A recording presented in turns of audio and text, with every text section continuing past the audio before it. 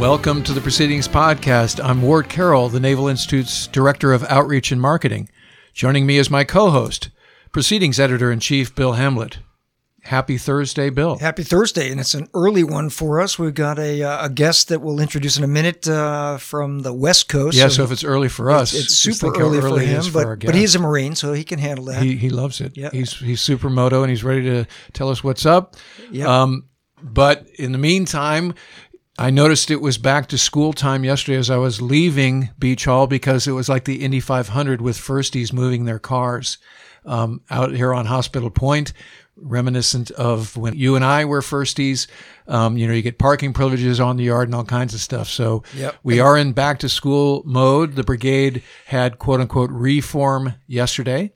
Yeah, they had to move back into their academic year rooms, right. And there was a backup for the main gates and Gate 8 to get on the base, and suddenly it wasn't summer anymore. Right, and so we can't complain. That's why the Naval Institute, or the Naval Academy rather, is here, and we're lucky at the Naval Institute to be co-located. We love it. And so it also reminds us that our summer internship program is drawing to a close. Tomorrow is the last day for our third block of interns. And as we did our inaugural summer last year, we very much have enjoyed having mids as colleagues this summer. Day before yesterday, we went to the Pentagon and shadowed Sam Legrone as he did his business around the Pentagon and the press office there as the editor-in-chief of USNI News. And they also got a special session with the Chief of Information, the Navy's Chief of Information, Admiral Charlie Brown. So that was really great. We thank Admiral Brown once again for taking the time to talk to the interns about what is Navy public affairs and what should their orientation be towards public affairs, particularly once they're commissioned officers. So that was really a gift to have some quality time with Admiral Brown. And as we've said before, we're putting the September issue to bed. It's our special Top Gun 50th issue. We will be at Tailhook in Reno. 5 to 8 September. 5 to 8 September. Looking forward to that. What's our booth number? 534, I think, is the booth number. 534. Yeah. And we're going to have a copy of the September issue will be in everybody's gift bag out there. Everybody's goodie bag. We're going to be doing episodes of the podcast from the convention floor. With all kinds of principals, including authors of our special proprietary content in the September issue. Yep. We've mentioned this before, but this really is, as it comes together, you can just see it's really a special issue. It's going to be about 24 pages in the magazine on the history of Top Gun, written by five graduates of Top Gun, two of them current and former COs of the school. Plus another piece, sort of a bonus article from the Center for Naval Analysis. CNA has always had, I guess since 1975, a scientist co-located with Top Gun, helping them, base their tactics and weapons employment, all kinds of things on scientific data and modeling, and that's a very cool part of the package. So 24 pages starting on page 18 of the September issue. It's a special collector's edition.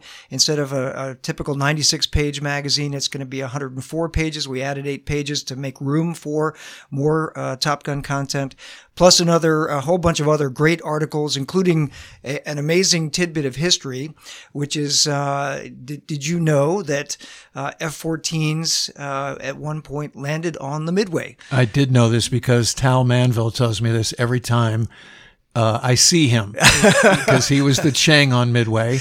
When that happened. We had Tal on the podcast talking about refueling Truman some episodes ago. But yes, I see Tal at the golf course all the time, and he's like, there were Tomcats on the Midway, because he has this shirt, this golf shirt that's a Midway golf shirt, and there are Tomcats on that. I'm like, hey, hold it. He's like, well, technically there were Tomcats. Now there was never an entire squadron. Right. I think it was a one RON. Well, remember Ted Carter during his podcast, he mentioned the sea story where they shot 2 Tomcats off Enterprise. No, it was on because there were Tomcats on Enterprise. It was on Midway. Yeah, but they were from Enterprise. They're Enterprise birds, right? Yes. And Enterprise got weathered out, right? And so they recovered on Midway. stayed overnight one night, didn't get zapped too much, and then launched the next morning to go back to, and I think the year was 1981 or 82. And he mentioned that they can only shoot one at a time because the bow was narrow. Yeah. You couldn't stage 2 on the bow of the Midway. Right. Anyway, that's in our Lest We Forget of podcast. The September issue. Right. So check those podcasts. We just referenced 2 podcast episodes: the Tal Manville Refuel of Truman and the Ted Carter. That's right. Right on the eve of his retirement and change of command. Right. So if you haven't listened to that one is full of cool sea stories. Our good friend Ted Carter was definitely in a reminiscent mode. It was fantastic. And so he did tell that story as well. I want to mention 3 contests that we have going right now. So the first one, with the deadline of 30 September, we are bringing back the Naval Institute photo contest. You'll find an advertisement for it in Proceedings. You can go on our website, look Proceedings and essay contest. It's there. We're going to tweet it out some more as well, put it on our Facebook page, but open to anybody. Navy, Marine Corps, Sea Service related photographs. It's got to be an original photograph, your photograph. You've got to be willing to give us the rights to use it. First prize is $500. Anyone can go onto our website and enter a photo. They'll be judged probably at the end of September, beginning of October, and we plan to use some of those to beef up our photo archives, but also to use to illustrate great content in Proceedings coming in 2020. So that's the first one. Second one. Will the winners be published in Proceedings? Yeah. We'll publish the winning photographs. We'll also recognize the winning photographers. First prize $500. I think second prize is $250. A whole bunch of extra prizes, just small things like T-shirts and memberships to the Naval Institute, that sort of thing. We don't have a sponsor for this contest, but we're bringing it back because we want to, and there's a demand and a desire for more original photographs for us to have in our archives, and also just to sort of beef up the cool factor for Proceedings. And what we can say is your work will be seen by a gigantic audience. Absolutely. If the photographers out there going, "What's in it for me?" Right. That it's massive. In addition to maybe winning $500, right? But also other things. It's even bigger than the money is the impact. The other 2 contests we got going right now, the annual Leadership Essay Contest, which is sponsored by Dr. Philip London and CACI International. That's open to 01 through 04, Navy, Marine Corps, Coast Guard. Writing about the topic of leadership. Details are on our website, and details are also in Proceedings August and the September issue. Deadline for that, I think, is end of October. And then the last one I'll mention is the Midshipmen and Cadets Essay Contest. This is the second running of that one. We started it last year. General Dynamics Information Technology sponsors that essay contest. It's open to anybody in a commissioning source or commissioning program. So Naval Academy, Coast Guard Academy, ROTC, OCS, you name it.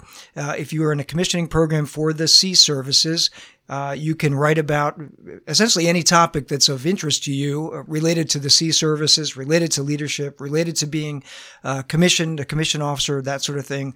And the details are in Proceedings and on our website, and the deadline for that one is 31 October. So 3 great contests coming right now. If you're interested in writing, if you know somebody who may not have heard of those, but is a midshipman or cadet or a young officer, turn them on to those contests, because great opportunities to win money, to be published, to get recognition, and to raise your profile. So kind of cool stuff. And that's a great also segue to the sponsored student program. So we mentioned this on the show last time, but Admiral Daly, our CEO, has started outreach to professors of naval science at NROTC units nationwide, as well as service academies, which is to say Navy and Coast Guard companies, as the donors come in, and our foundation is working very hard to re-up donors for the existing schools we had last year, as well as some new schools. So this year we have University of Washington, University of Southern California. There's some others in there. So the population of those who are eligible for our sponsored student membership program is growing. So if you're out there in the listening audience and you are at an ROTC or an NROTC unit or one of the service academy companies, highly recommend that you take advantage of this gift. And what will happen is your company officer, your professor of naval science, will socialize the link that we build for each unit specifically. Go up that link, fill out the very short interstitial, and accept the gift. And that is it. You start getting Proceedings, print or digital. You have access to the archives, which is amazing, 1874 until now. Word searchable. You type in Nimitz. You got Lieutenant Nimitz from 1912 writing about submarines. You type in Cushman, and you got Lieutenant Colonel Cushman, later Commandant of the Marine Corps, talking about what is the post-war Marine Corps posture. So if you're crashing late at night for a history project or a term paper or a pro report, this is straight gouge. And as we said, you also get Proceedings magazine, which is the conversation that's relevant to you, even as a midshipman. So this is a very cool gift. We're in our 8th year now. If you don't have it, ask your company officer or professor of naval science about it. If you do have it, accept the gift. And it's going to be coming to you by the time we get into mid-September. You should have the opportunity to sign up. So look for that. Yep. And speaking of sponsored students, our guest today is a former sponsored student and now longtime member of the Naval Institute, Second Lieutenant L.J. Winnefeld. His article on is called "Call in the Blue-Green Cavalry," appears in the August issue of the magazine, starting on pages 32 and 33. Second Lieutenant Winnefeld, thanks for joining us today. You're calling from Camp Pendleton, California. Good morning, and thank you for having me. It's a pleasure to be here. Well, thanks for getting up extra early for us, and thanks for writing for Proceedings. So for our listeners, this article is about how the Marine Corps could use the littoral combat ships that the Navy's built. We've talked about the LCS a lot on this program. We've had a number of people talk about it. It's been a controversial program, but you are the first person, LJ, that has come up with this idea that I'm aware of how the Marine Corps could use the littoral combat ships. So talk a little bit about that idea and how that idea came in your head. So the basic idea is to incorporate the LCS within the NU and the ARG team. My article calls for incorporating both the Freedom variant and the Independence variant to complement one another as a part of the MU-ARG team. And the way that this idea kind of came about, like most ideas, it took kind of two seeming related actions to seeming unrelated events to create this new concept in my own mind. The first thing that happened was, while I was at the basic school in Quantico, Virginia, they have a really, really good portion of the period of instruction where they really focus on amphib operations. They focus on the MU, and it culminates in what's called amphib FEX, or amphib field exercise, where young second lieutenants going through the basic school go down to Norfolk and actually get on board an amphibious ship and go through the whole R2P2 process in preparation for actually pretending to assault, back up at Quantico, Virginia, for our culminating exercise there. And so while we were going through this period of instruction at the basic school, I kept hearing, the heavyweight fighter, the middleweight fighter, the heavyweight fighter being the LHD and the LHA, and the middleweight fighter being the LPD and the LSD. But I never really heard anything about a lightweight fighter. And I would ask questions about the lightweight fighter, and while they were answered well, because all the instructors down at TBS are really dedicated to driving home and answering students' questions to the fullest extent, I was never really satisfied with the answers that were given to me in regards to a lightweight fighter. When I was reading the article, I love the analogy that you just laid out. So let's talk about Marine complement on each currently, and how, in your idea, the lightweight fighter would plug into the existing MU construct. So the existing MU construct being the 3-ship construct that's been in use for a while now, I wanted to experiment with having an LHA, an LPD, an LSD, and 2 LCS ships, one of each variant, because each variant is different and each variant has strengths that the other doesn't, and you work together in concert to provide more mobility, more lethality, and a scalable MU to that commander. So what are some for the Marine Corps? What are some of the strengths and weaknesses of the two different platforms? The Independence variant has a much larger flight deck than the Freedom variant, which can support a CH-53 for heavy lift and mobility. The Freedom variant can also support, with its flight deck, it can support a possible Huey Cobra team to provide the air combat element to that scalable MEU. Additionally, the maneuverability that these platforms bring to the fight will allow the commander to use his forces in ways that he'd never been able to use them before. I talk about it as a cavalry-like force. He could use the LCS to feign an assault. He could use the LCS to gain an intel to push ahead of the MEU in order to scout out a strait or a port that the MEU will be going through in the following days. He could also use it as a completely disassociated, disaggregated group to go take care of a smaller mission that doesn't require a large amphibious footprint. So there's a lot of capability, there's a lot of maneuverability, there's a lot of flexibility that these ships would provide if they were integrated into the MEU. So in your idea, I think some of the criticism of LCS is, short legs, can go fast, needs to be refueled a lot. So how would they coordinate? Let's say the MEU, leaves Kaneohe and Pearl and heads for Westpac. Do you think the LCS would be staged already over there, or would they somehow go in company with the MEU? How do you think that would work? I think that the most viable option for this to actually work would be to have those LCSs forward deployed, staged over there already. We talk a lot about pre-positioning forces overseas, and I think that you could reasonably have the LCSs over there waiting for the MEU to arrive from wherever it's coming from, East Coast or West Coast. And these MEUs these LCSs are already set up with blue team and gold team teams. So you don't have to have the entire team over there forward deployed, year round. You can swap these teams out. But the short legs problem comes by having to traverse, an entire ocean to get to the hotspots in the world. You could easily have the LCS sitting there waiting over there for the MEU to come over and meet it in the hotspots around the world.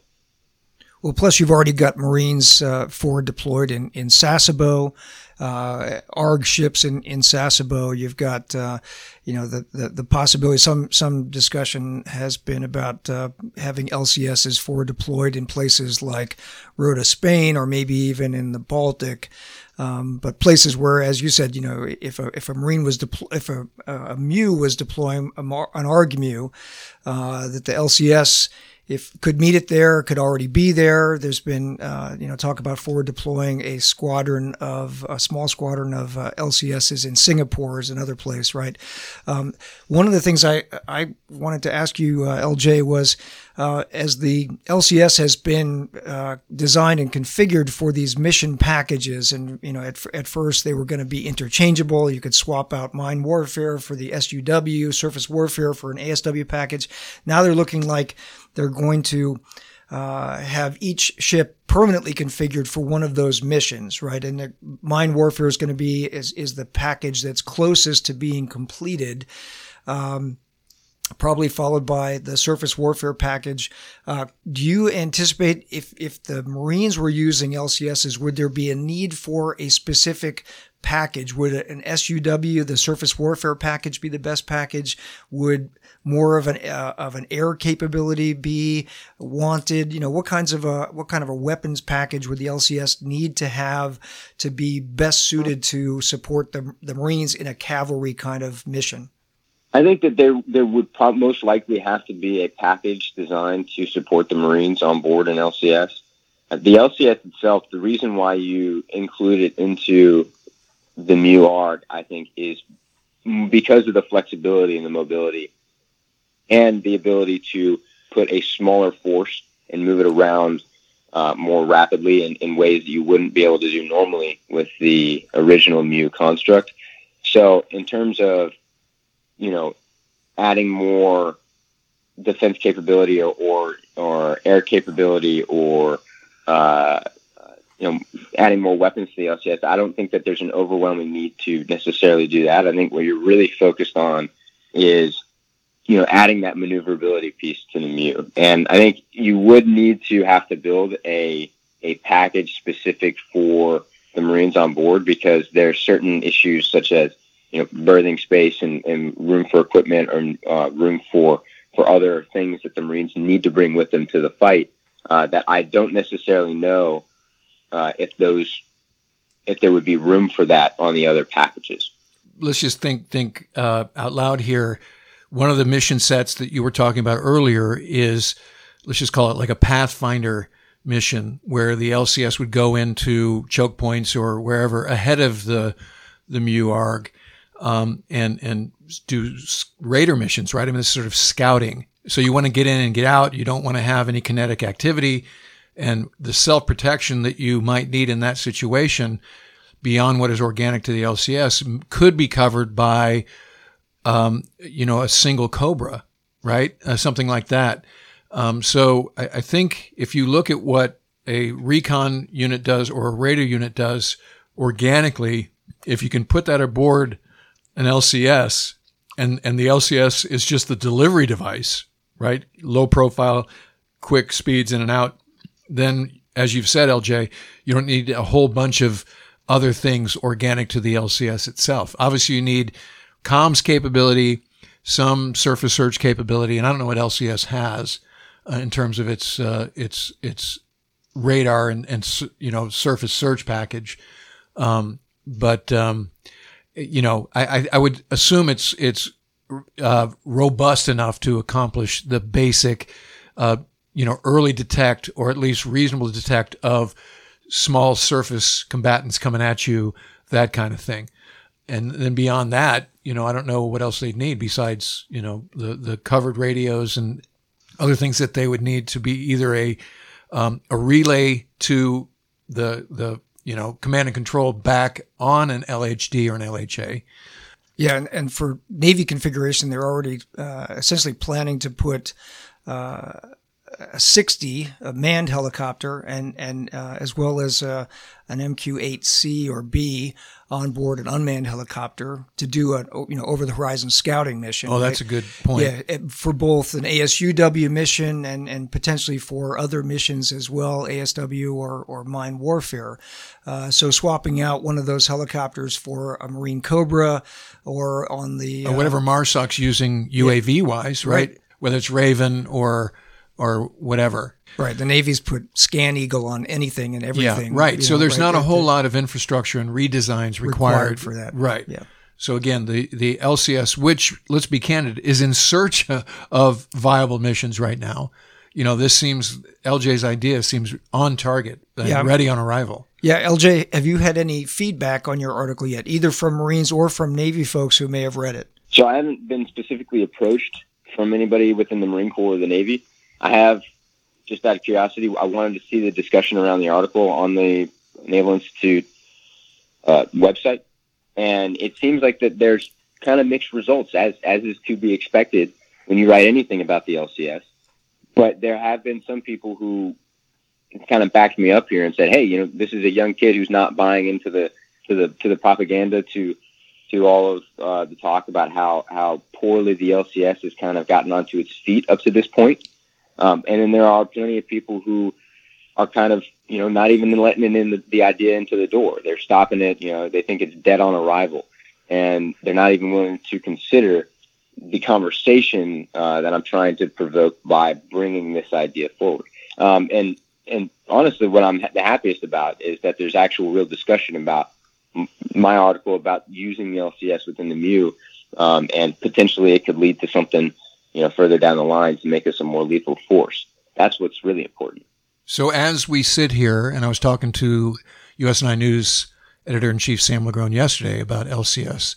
So check me on this, Bill. I think we have 12 now that are, and I don't know if that's just Pack Fleet complement, but there are 12 out there, that are both Freedom and Independence class. Yeah, that have been commissioned Yes. and are, beyond, further along beyond just launched, right? Yes. So I think they've launched up to, it's like 18 or 19 now, but I think there are 12 that are in, let's just say, in the operational fleet, use. Operational use in the fleet, right? And I'm not sure what their mission sets, besides the bad news of being welded to the pier in Singapore for a year because of a mechanical breakdown, or stuck in the ice of Lake Erie. Right. So the first two of each class are being used as experimental ships to develop tactics and to try out the new equipment and put the first naval strike missile on, et cetera. Right. So those first two of each class are going to be development boats, if you will. Beyond that, they're looking, at having LCSs in San Diego and also down in Mayport. So those are the two East and West Coast concentration areas for the squadrons. And the mine warfare module is the module that is closest to being through its suitability and starting to load that on. But they've also started to put some pretty interesting capabilities on the LCSs, right? So the Naval Strike Missile is going to start going on. I forget which hull gets it first, but that's the Kongsberg Raytheon missile that's, an incredibly capable anti-surface warfare platform missile, probably much better than the Harpoon. And so LCS is going to start to get that. They've started to put the longbow, it was a Hellfire longbow missile on LCSs. They're going to beef up some of the gun capabilities, the mine warfare package with the things like the Knifefish or Kingfish mine warfare UUVs. So these platforms, while they have been, where they were built and kind of stripped because of cost growth, stripped in the procurement process of capabilities, now that they're out there, the Navy is spending money to put capabilities on them. Well, it wasn't just cost, right? It was cost as a function of not proving out in test. Yeah. Right. And so there was, as you said, there was this conception where you'd have these modular packages, plug and play, all three mission sets, and it wasn't working. So yeah, what is it? Cost, schedule, performance is the coin of the realm in defense procurement and, developmental test and T&E. And if you're not meeting it, then there's problems as we create budgets and the NDAA every year, and there are programs that have gotten a lot of visibility. F-35 comes to mind. V-22 had its problems in test. Every really procurement program in the history of DOD has had some issues. But at the end, and maybe it even happens post-IOC, you can say this about my airplane, the F-14, started as a strict air-to-air platform, became a very viable and lethal precision bombing platform because of the environment around at the time. It's a platform that had some inherent capability that wasn't realized because there was no need. So let's just say that LCS and LJ's idea here, there's a lot of sort of executable go-dos, I think. And so the question becomes, who would have to talk to whom in the near term to make LJ's idea, even let's do a bilat where a MU does this and sees and experiments with how it works. Would this be a headquarters Marine Corps to OpNav? Is this a Marine Corps Developmental Command to NAVC? Who has to talk to who here? Yeah, I think the timing for your article, LJ, is probably quite excellent because you got the new Commandant of the Marine Corps, General Berger, just put out this, very a document, the Commandant's Planning Guidance, which has he's trashed some of the sacred cows, right? He's basically the post 9/11 sacred cows, right? Yes. I mean, this is even pre 9/11 sacred cows in terms of how many amphibious ships do we need to have? Yeah, right? Yeah, program of record, all those things, right? Yeah. And he is very much looking to experiment. To get the Marine Corps back to its Navy so that's roots, the point. Right? Back to its roots and its utility, its differentiator, right? Because what the fear is if the Marine Corps just becomes an Army light, then that's not so good. And this is, again, you look at Lieutenant Colonel Cushman's article, and I invite members to go up the Proceedings archives and search for Lieutenant Colonel Cushman, 1948. And at the creation of the U.S. Air Force, the Air Force came out of the box and said, hey, Congress, you don't need two things because now you have an Air Force and B-36s. You don't need aircraft carriers, and you don't need, wait for it, the United States Marine Corps. So not just Marine Air, you don't need a Marine Corps. And so Lieutenant Colonel Cushman, later the 25th Commandant of the Marine Corps, wrote an article in 1948 that really was a treatise in why you need a Marine Corps. And it's about from the sea. So this is what the new Commandant is talking about, a return to our roots, a return to, from the sea and all that doctrine, which was kind of lost with, Camp Leatherneck and the other stuff that we've done in Afghanistan. If you're just another ground force, right, then the core mission is sort of lost. And when you get into tough funding times, the Hill starts asking, the HASC and the SAS start asking, so remind me why you guys instead of these guys, right. And that's not good. So it's a smart play by the Commandant. Definitely. But it does start to talk about mission sets. And as you said, this is why LJ's idea is very timely. Yeah, I want to make sure that we get it out to Admiral Brown at Naval Surface Forces, also to the WTIs that are out at Naval Surface Mine Warfare Development Center, right? So we've talked to some of those WTIs on our, the surface warfare WTIs on our program. Some of them have written for us, right? Let's get this idea out and let the Marine Corps Systems Command, right? And the program managers for Combat Development Command. Yes, yes. We've got friends down at Marine Corps Training and Education Command as well. Yep. It's a cool idea. It is. It's a great idea. So I met LJ when he was a midshipman, and he came over here when I was brand new on the team a couple years ago, and he had a laundry list of ways that the Naval Institute could better reach midshipmen. And, again, this guy's been a thinker, and he's the poster child for a junior officer as using the forum effectively. So LJ, congratulations on this fantastic article. You're already thinking like an expeditionary warfare school student. So you're literally 5 years ahead of your time, which is to be expected because you very much are that kind of a guy. LJ, tell us a little bit about what you're doing out there at Camp Pendleton. What's your MOS, and where are you in your training cycle right now, and when do you expect to deploy? So right now I'm a 0802, which is an artillery officer in the Marine Corps. I'm out in Camp Pendleton with 2nd Battalion, 11th Marines, and my battery is currently scheduled to deploy on the 31st MU in May of 2020-ish, around there. But again, like everything in the Marine Corps, that can change. There's a lot of time in there for that to change. But I'm really enjoying the fleet so far. I'm enjoying my command, and I'm really excited for the next couple of years. So what's a day in your life like now? What are you doing? So showing up to work, I'm still relatively new to the fleet. So I'm working through some of the administrative stuff that comes with that. But we just had a field op, a backyard, what we call a backyard shoot yesterday, where we went out into Camp Pendleton and shot into an impact area, literally no more than 10 miles away from where the offices are. And got some really good training in. We did 24-hour operations and came back from the field last night and are kind of,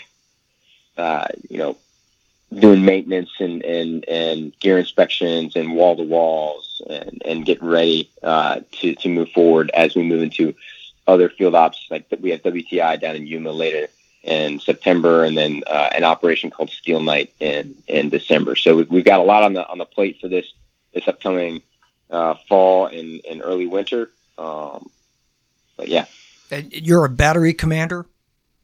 I am not a battery commander. No. I'm the fire direction officer within the battery. So essentially, I'm working with my counterpart, staff sergeant, who is a what we call an operations chief, to run the fire direction center within a battery. Which is the way I like to describe artillery is you have the eyes, the brain, and the muscle. The eyes being the observers, the muscle being the actual guns, and the brain being the fire direction center. So we take target locations from the observer and we calculate data that we then send down to the muscle, which is the gun line. And so I'm helping to run that fire direction center with the operations chief. What kind of artillery are you guys using? What's your gear? We use the M777, which is a 155 howitzer. Is that a pretty new piece of gear, or is it legacy? What era is that? So it's relatively new. We had, I think it was the Mike 198, but it's relatively new as of at least this decade, if not sooner. I don't know the exact date it came into operation, but it's a really, really cool piece of equipment. It has a lot of capabilities, and it's only getting more improved and advanced every year. The artillery community is very, very good, particularly in the Marine Corps, about trying to find new ways to be more lethal, to be faster, and to get rounds accurately on target the first time as fast as possible. So when you guys shot yesterday from your backyard, as you put it, how many rounds you put down range? Yesterday we put down, it was 177 rounds yesterday. Wow. That's pretty cool. That seems like a lot. Yeah. So your, what do we call it? The non-combat expenditure allowance, is it satisfactory, you think? Are you guys having to sort of shepherd your firings because you're limited? Well, with my limited experience in the fleet, I don't know if I can really accurately answer that question just now. Based off of what I've heard talking with other lieutenants and talking with some of the other staff in O within the battery, it seems like we get plenty of opportunity to shoot and plenty of opportunity to get good training. The artillery community in the Marine Corps supports all of the infantry, and there's a lot more infantry battalions than there are artillery battalions. And so we get ample opportunity to get out there to not only support maneuver, but to also be able to train to internal battery specific tasks and wickets that we want to hit. That's fantastic. So you guys are a high demand support asset then. So when the infantry's out in the field practicing, they want you guys out there and integrating with them. And yeah, that's awesome. Well, if you look at the ops in Afghanistan, it's all about our artillery and close air support. Yeah. Super important asset. And artillery in many senses is not going away. You look at the Commandant's planning guidance and he talks about HIMARS, which is rocket artillery, but artillery is not going away anytime soon, and long-range precision strike is definitely not going away anytime soon. Absolutely. Fantastic. Well, LJ, thanks for this article, and as we've suggested, hopefully the right people read it and take action on it. We're super proud of you for what you're doing out there and for your ongoing contributions to the Independent Forum. Keep them coming. Can't wait to see what you're going to write next, and we would love to hear from you when you get on deployment next year. So we've had on the show today Second Lieutenant LJ Winnefeld. LJ, fair winds and following seas. Hope to hear from you again, and thanks for joining us on the podcast. And for our listeners, until next week, victory begins at the Naval Institute. Have a good one. Thanks, LJ. No problem.